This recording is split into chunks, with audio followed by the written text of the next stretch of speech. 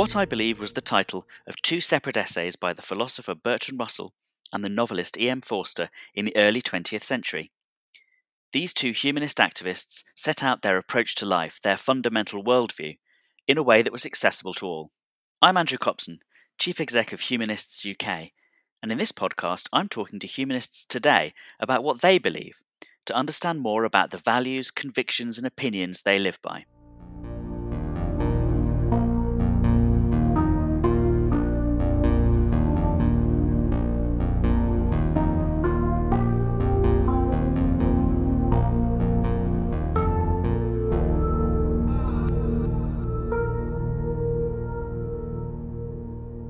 Stephanie Merritt is an English critic, feature writer and novelist. She's contributed to various publications including The Times, The Observer and The Guardian, and in 2010 she published Heresy, the first in her thrilling series of historical mysteries under the pen name S.J. Paris, all of which have been met with critical acclaim, and I enjoy them very much myself. Stephanie has appeared regularly as a critic and panellist on radio and television, as well as being a judge for the Costa Biography Award, Orange New Writing Award and the Perrier Award. Most importantly, she's a patron of Humanists UK. Stephanie, thank you for joining us on What I Believe. Thank you for having me. It's a pleasure. Well, for some people, we start off with their youth and upbringing or their profession and the values that they need to speak about in relation to those. And we will come on to your upbringing because I think that is an area of interest in your life. But I wanted to start somewhere else, somewhere different. I don't know if they're your bestsellers, actually. I don't know. They're the ones that I've read voraciously more than once, each of them, and have loved. But your best known, I think, series of novels are ones featuring the real historical figure of Giordano Bruno. Yeah. And you've written novels about him. I was just wondering what it was that made you choose him as a character. Is he a hero to you? What do you admire about him? And why is it that you decided to make him the centerpiece of all these works? Well, there's a lot to unpack there. He is a hero of mine, and that's something that's developed the more I've studied him and the more I've got to know him and got to know his life story. But I first came across him when I was a student, and I did an English literature degree. And the part of that I was most fascinated by was Renaissance literature. And so I sort of specialized in that. And when I was studying Elizabethan literature, I came across various references to him. He'd been in London in the 1580s, and he'd been part of the circle around on the sort of fringes of the Elizabethan court that included people like Philip Sidney and Dr. John Dee, who was Elizabeth's astrologer. And so Bruno was sort of part of this circle of influential thinkers who slightly dabbled in occult philosophy. And I was quite interested. I came across a couple of references to him and wanted to hear a little bit more, wanted to find out a bit more about who he was.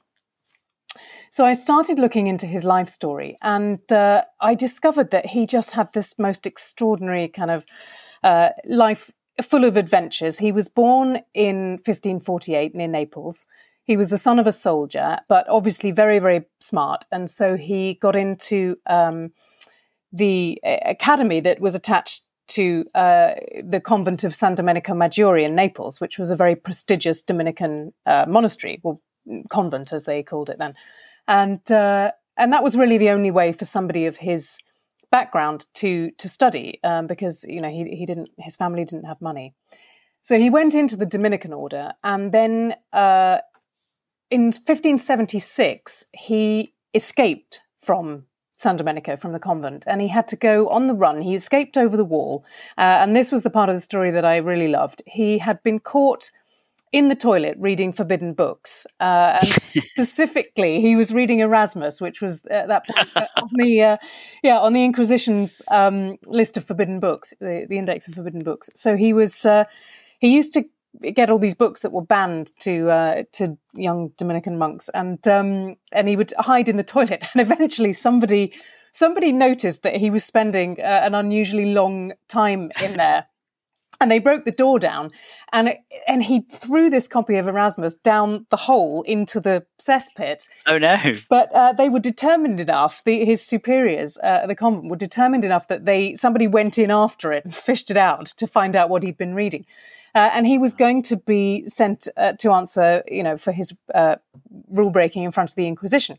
And so, rather than face questioning, because it was sort of the second or third time that he'd been suspected of non-orthodox beliefs. Yes. So in order to escape that, he went over the wall in the middle of the night, and he basically went on the run, and he was excommunicated in absentia for breaking the rules, because you couldn't leave your convent without permission. And he went on the run, and he was a sort of itinerant, he begged for a while, and he travelled all the way up through Italy, picking up teaching work and work as a scribe. But eventually he ended up in France, and got a job teaching at a university in France, then worked his way up to Paris. And within 5 years of basically being a vagabond, he had become personal tutor of philosophy to the King of France. And I was always just fascinated by this extraordinary charisma that he must have had in order to be able to make this transformation.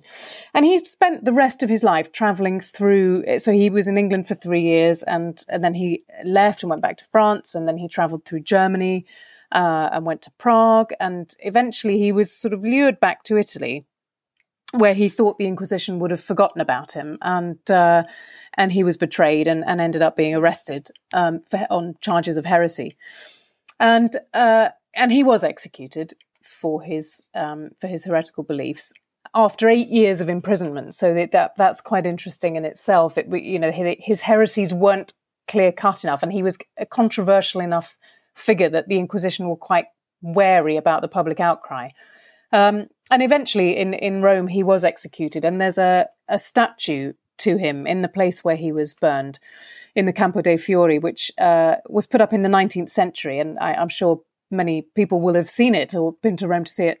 And it's become a kind of a focal point for free-thinking societies. And every year on the anniversary of his execution, there's a big gathering, and the city authorities lay a wreath, and people come from all over the country and indeed all over the world to pay tribute to him, and radicals and free thinkers and poets and occult, disciples of the occult, and because he had such a wide-ranging range of beliefs, I suppose, that he's that's the interesting thing, isn't it? Because he, as you say, he did, especially in the 19th century, obviously, he attracted the attention of free thinkers, and there are humanist organizations in Europe today named after him, and he's held up as this sort of icon of free thought, of radicalism, and by some of he's a hero to many humanists, but of course not a humanist.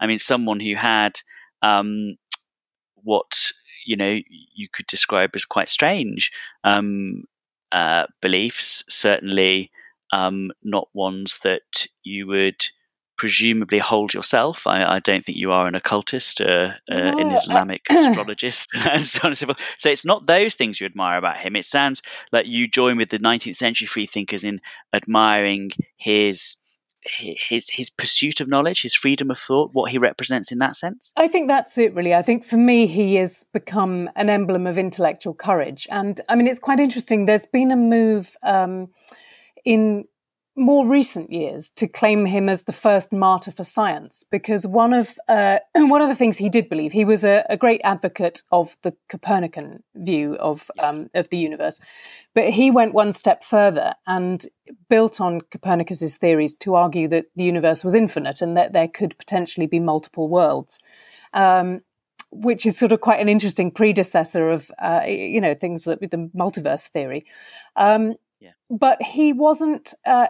It's really frustrating because the record of his trial, of his Roman trial, has been lost over the years. And what survives is a sort of charge sheet which says that he was indicted for 8 charges of heresy. But his cosmology doesn't seem to feature in those charges. It's much more about his religious beliefs. But there was in 2014, there was a a new, an updated version of the series Cosmos, and presented by Neil deGrasse Tyson, and they did a whole episode about Bruno's life, in which they sort of left out all of his slightly murky magical beliefs and crazy stuff. Yeah, and they did try to claim that he was a martyr, the first martyr for scientific thought. And Professor Brian Cox has mentioned him in his books in the past, but I would agree with Brian Cox, because he said something like, he was more belligerent free thinker than actual scientist. His scientific methods don't really hold up, but people have built on them. He's a seeker. He's a contrarian. He's looking for the truth.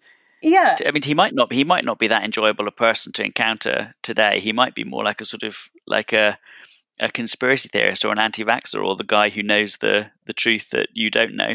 If you imagine you met him today, but that's not how he is in your books. In your books, he foreshadows almost an enlightenment figure, doesn't he? He's open-minded, and he finds that open-mindedness in England, which is where your books are mostly set on in that brief historical period of freedom of thought in England. Well, yeah, that was the part of his life that I really fixed on and wanted to draw out, that I think he was I think he was I don't know what he would have been like today. I don't know what beliefs he would have embraced, but I think he was he certainly, I definitely think he would have voted Remain, and I drew great ire for writing a blog post about this before the referendum in 2016, because he was one of the sort of prevailing threads through his quite often quite incoherent philosophical ideas is the idea of unity. He was very distressed by the turbulence that was going on, the religious conflict that was going on in Europe at the time.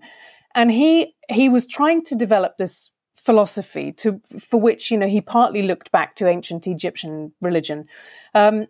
But what he wanted above all was to develop a religious and philosophical system that would unite Catholic and Protestant and make them see, I don't have the exact quote in front of me, but to make them see that that there was more, that they had more in common than divided them, to paraphrase. So that was something that he was very invested in. And certainly even during his last imprisonment, he was still writing letters to the Pope, which he was trying to get into the hands of the Pope, to suggest that he had the solution to the religious conflict that was tearing Europe apart at the time. So I definitely think he was, and he was somebody who also had travelled far more than most people would have done at the time. Well, I remember reading your blog at the time of the referendum about him and thinking that one of the things you obviously admired about him was his almost cosmopolitanism, the fact that unlike others, he moved around borders. Is that right? You admire his free thinking, but you also admire his frictionless travel. Yeah, I think because it wasn't easy to travel at the time. You had to sort of have a reason to do it. Either you would be in the military or you would be a diplomat or a pilgrim. But most people didn't travel even around their own country. You had to sort of get written permissions to move around. So to have lived in as many European countries as he did, under various different shades of Catholicism and Protestantism, I think he certainly would have had a much broader worldview than a lot of the people that he came into contact with, because he would have met so many different people with diverse beliefs, and I'm sure that must have formed his character. That was certainly something that I wanted to bring out in my fictional version of him. And are these things that you believe in yourself? Oh, yeah. Specifically, this about cultural traffic and cosmopolitanism and moving around. Is this a big part of your own worldview? It is, and I feel very fortunate because my parents were both language teachers, and they taught French and Spanish, both of them, and so we spent a lot of time. Languages were spoken in the house when I was a child. There were a lot of books in different languages around the house. They had a lot of friends that, they both lived in France and Spain at various times. My mother was a great traveller before she had children, and so she'd lived sort of all over the world. And so they had friends from, very different countries who would come and stay with us, and we would go and stay with, friends of my mother's, often in France or in Spain. And so that was a big part. That was just taken for granted, when I was growing up, that we were part of that languages were important, that understanding other cultures was important.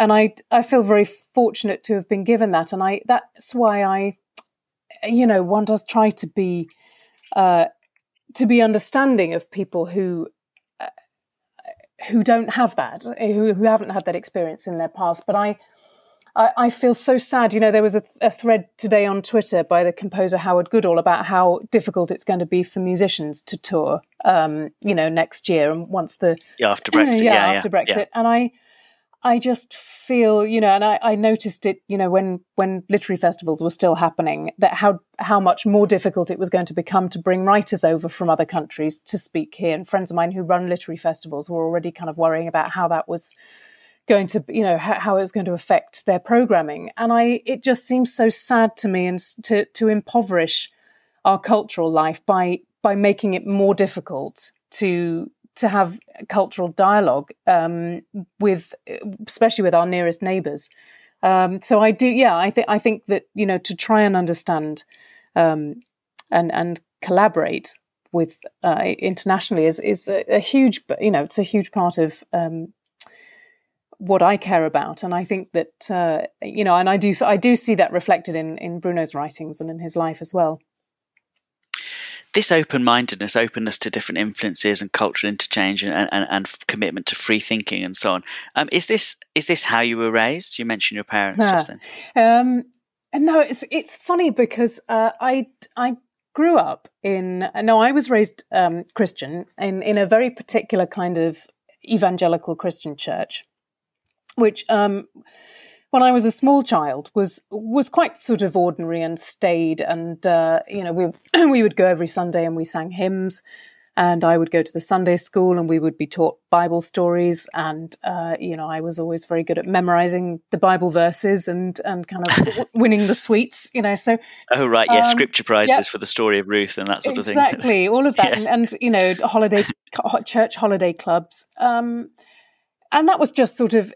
That was how I was raised. It was how most of the people that we socialized with were part of the church. And so again, that was something that was taken for granted very much. And then when I got into my teens, the church that my parents went to had expanded quite a lot. And it became what I guess people would call sort of happy clappy now. And but at the time, I don't know whether this particularly will mean anything to you, but there was this sort of phenomenon called the Toronto Blessing, which was something that was happening in Canada, and then it swept across the States. And it was the idea behind it was that all the stuff you read about in the New Testament happening in the early church was still available to Christians now. So, miracles, healing, speaking in tongues, right. casting out demons, all of this sort of stuff. And it swept across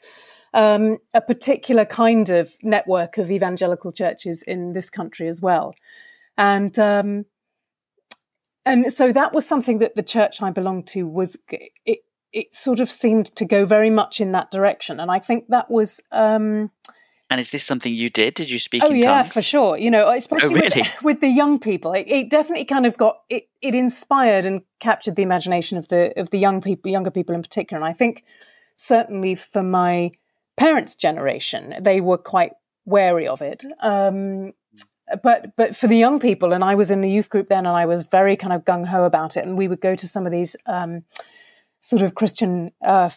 I don't know what you would call them, sort of like festivals, but right. Where people would come and speak, and there'd be a lot of people would come over from the States to speak who were, meant to be sort of great leaders in this kind of thing. And I can remember this being very, it was a sort of a badge of honor, if you could do the fainting or the speaking in tongues. And it was... fell to the ground and rolled around. All of that. Yeah, really? All of this. I went to a festival. It was sort of over in Malvern somewhere, and I do remember there was one evening.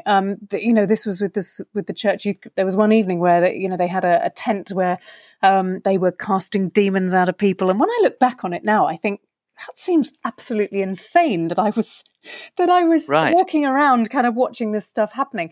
But how did it feel at the time? At the time, I was, wholeheartedly into it when I was sort of 15 or 16. And I think that's something that's very...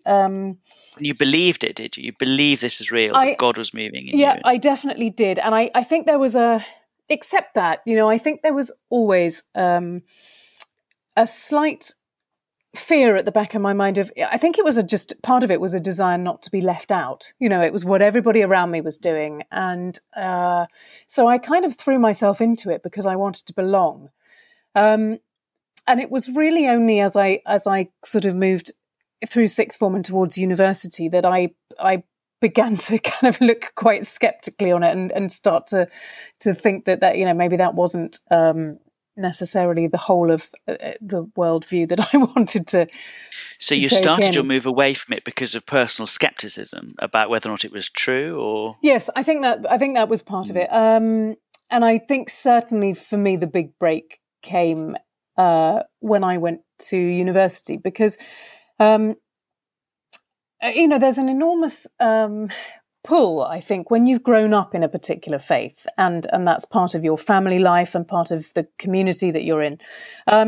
It would have been extremely difficult, I think, for me when I was still living at home to suddenly announce to my parents that I didn't want to go to church anymore. I think it would have caused a lot of distress, and I didn't want that. So, towards the end of the time that I was, when I was doing A-levels, I had started to kind of wonder if this was something that I wanted to be, to be part of. But I didn't.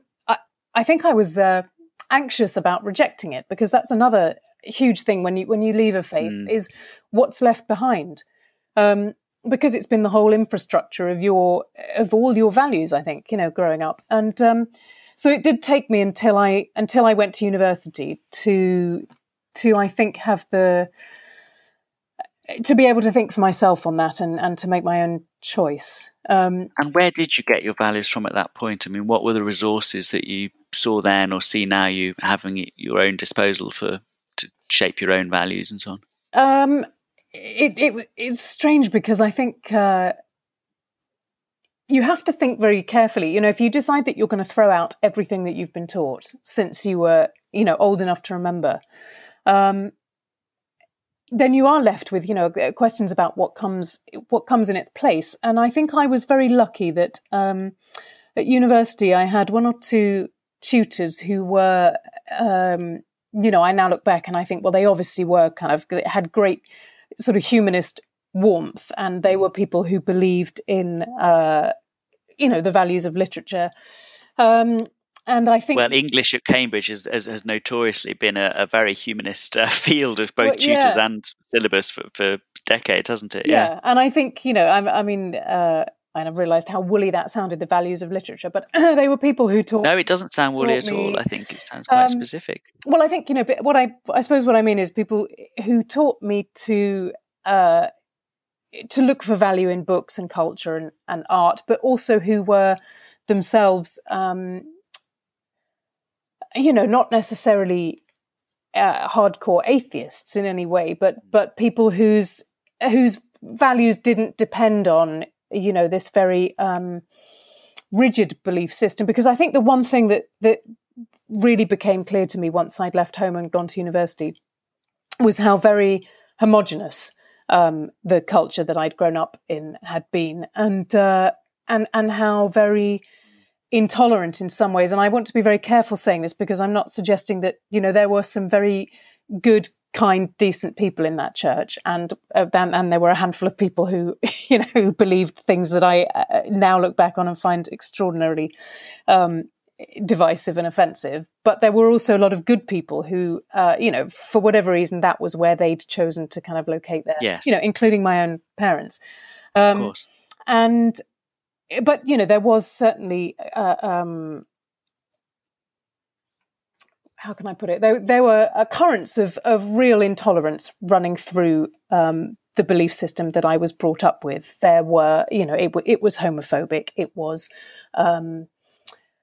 not even in a kind of particularly vicious way, just in a sort of, it was assumed that everybody accepted. Just implicitly. Yeah, that everybody accepted that this was wrong and that you wouldn't do it. And I remember when, the son of some of my parents' friends came out, and the way people were talking about it was, you'd think he died. You know, the kind of the pity that was, you know, and the sympathy that was extended to them, and so I had to step away from that to realise and quite how intolerant of other religious beliefs it was, and you know, that the whole tenor of it really was that you had a duty as a Christian to convert other people and to convert them to your way of seeing things. And this was seen as kind of benevolent and a good thing and for their own good. And so I think university, going to Cambridge for me, certainly it was the first time that I was mixing. You know, I didn't grow up in a big multicultural city. I grew up in the countryside. And it was the first time I was mixing with people who had different faiths and different beliefs. And, you know, it was the most diverse. And I know even Cambridge in the 90s probably wasn't the most diverse place I could have chosen to go. But certainly it was much more culturally diverse than where I'd grown up. And so that definitely allowed me to foster a kind of understanding of what it meant to extend respect to other people's beliefs as well. And you found belonging in that community of undergraduates? Yeah, I did. I think that was, you know, it was very, I suppose, a sort of replacement in a way for the community that I'd left behind. And I did try joining a church. I went along to a church a couple of times, and I just didn't feel at home there. And in fact, I felt much more at home going to Evensong in, you know, my college chapel, which I didn't do very often, and when I did, it was just for the music, really. But I found that much more. I found more solace in that than I did in all the kind of guitars and drums and the sort of happy clappy songs of the evangelical church. So I suppose, I think that was the point when I realised I could sort of enjoy the aesthetics of it without having to buy into the whole belief system. And so you'd rejected, obviously, this intellectually, and now also moved away from it morally as well. And then, did you ever consciously miss the belonging aspect? Yeah, I think that sense of community is something that I have found that hard to reproduce, and I know that, you know, the community it's enormously important. You know, my parents still belong to a church, not the same one, but the community that they have there is enormously important to them, and I can see the value of that, and I think that is something that I miss sometimes. And it's interesting. Where do you find it? Well, I suppose I suppose. Probably the place I feel closest to that is going to literary festivals. You know, I go to somewhere like Hay, and I meet all, you know, my writer friends that I don't see for a lot of the rest of the year, and I go and listen to, you know, somebody like AC Grayling giving a talk about, you know, what friendship means or something, and it is almost like listening to a sermon. It puts me right back in that sense of feeling that, you know, I'm among like-minded people, and we're all sort of. So that's, I suppose, in the literary community is where I find that. But I just wanted to go back to what you said about rejecting it morally, because I think I certainly did, you know, as a student, I think I did reject all of the morals that I'd been brought up with quite comprehensively, and kind of went a bit nuts, because I've been very good as a teenager. I've been very studious and very sort of, you know, a very good Christian. And so I did all of that in my kind of student days and early 20s, kind of threw off everything, and you know, was a kind of huge party animal for a few years. And then when I kind of calmed down a bit, I realised that actually there's a lot of the morals that I was brought up with are still there as a bedrock. You know, I mean, and certainly that I learned from my parents, and one of the things that I concluded a long time ago was that I think religion is a sort of amplifier. You know, I think for people who are fundamentally kind and good and thoughtful and want to do things to help others, a religious faith just sort of amplifies and focuses that, which is certainly the case with my parents and many of their friends. And then I think, on the other hand, if somebody is angry and bigoted and resentful of other people, they can also find in religion ways of focusing that as well, in exactly the same religion often, which is, and you can find both of those kinds of people in the Christian church and in other faiths as well, I'm sure. But so I felt that a lot of the values that I held on to were things that I'd been taught growing up anyway, about, trying to do what you can for people who are less fortunate and trying to be, considerate of others, and, have self-discipline and those kind of things. And that it was possible to hold on to those without necessarily having the trappings of, the stories that went along with them. So yeah, I think that in later years, I kind of circled back to a lot of the values that I was taught, but without the same context.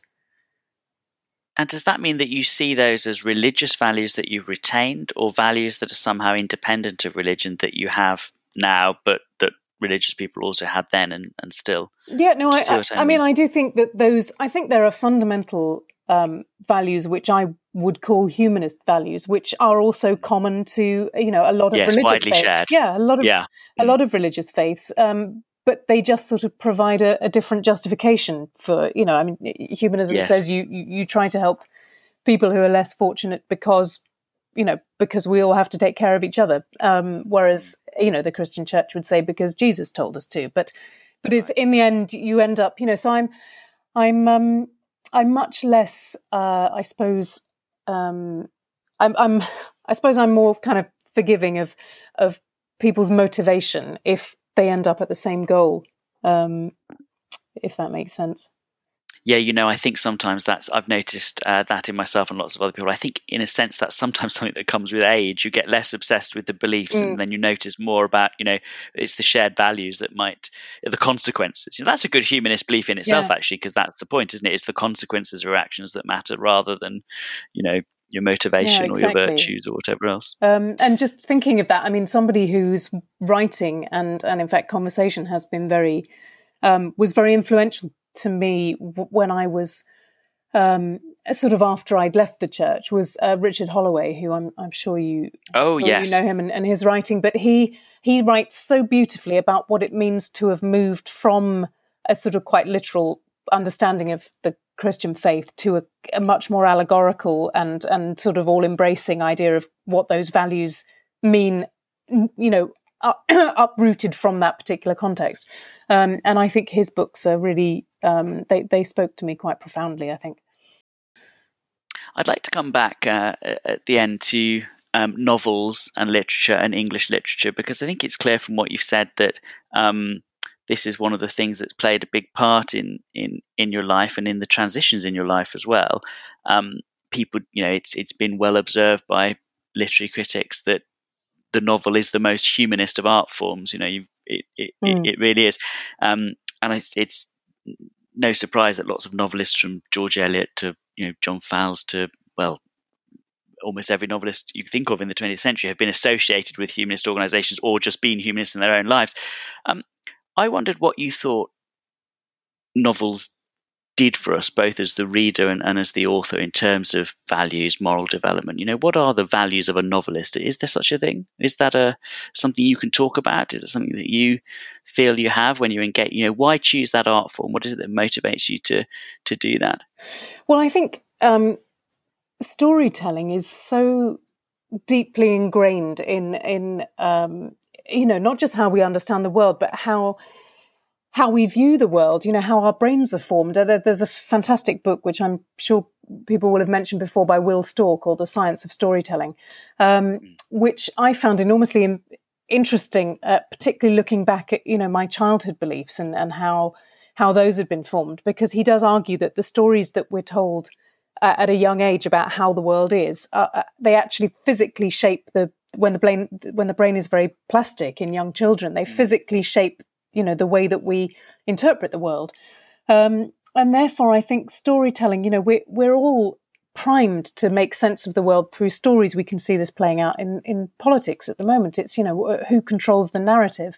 And so I think for a novelist, and it really does feel like the most enormous cliche, but it is a chance to see the world through somebody else's eyes and to make sense of So when I write, I'm writing partly to make sense of my own experience. And when I read, I want to read, I like to read stories about people who have been through things that I've been through, so that I can see my own experience reflected back. But I also like to read in order to open my eyes to completely different types of story. And I think that's why it's so important. There's a lot of talk at the moment about, diversity in publishing and opening it up to new voices. And something like this year's Booker Prize shortlist showcases quite a variety of voices and stories from different parts of the world and different backgrounds. And I think the more that we can hear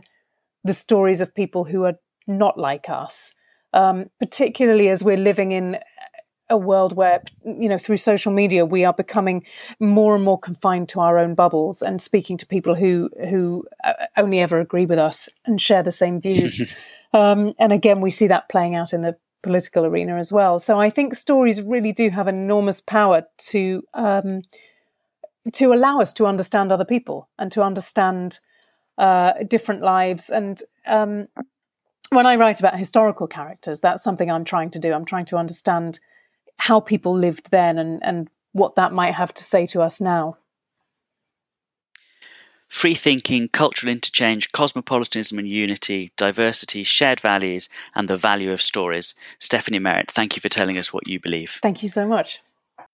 That was Stephanie Merritt telling us about her life and her outlook on the world as a humanist for the What I Believe podcast.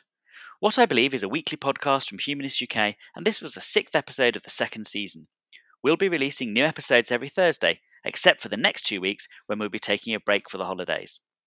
If you'd like to support the podcast or find out more about humanism, Humanist UK, or the work that we do, you can find out more at the Humanist UK website, humanists.uk. And do consider joining as a member or supporter if you like what you see. As a festive stocking filler, you can also purchase the Sunday Times bestseller, The Little Book of Humanism, available now at all good bookshops.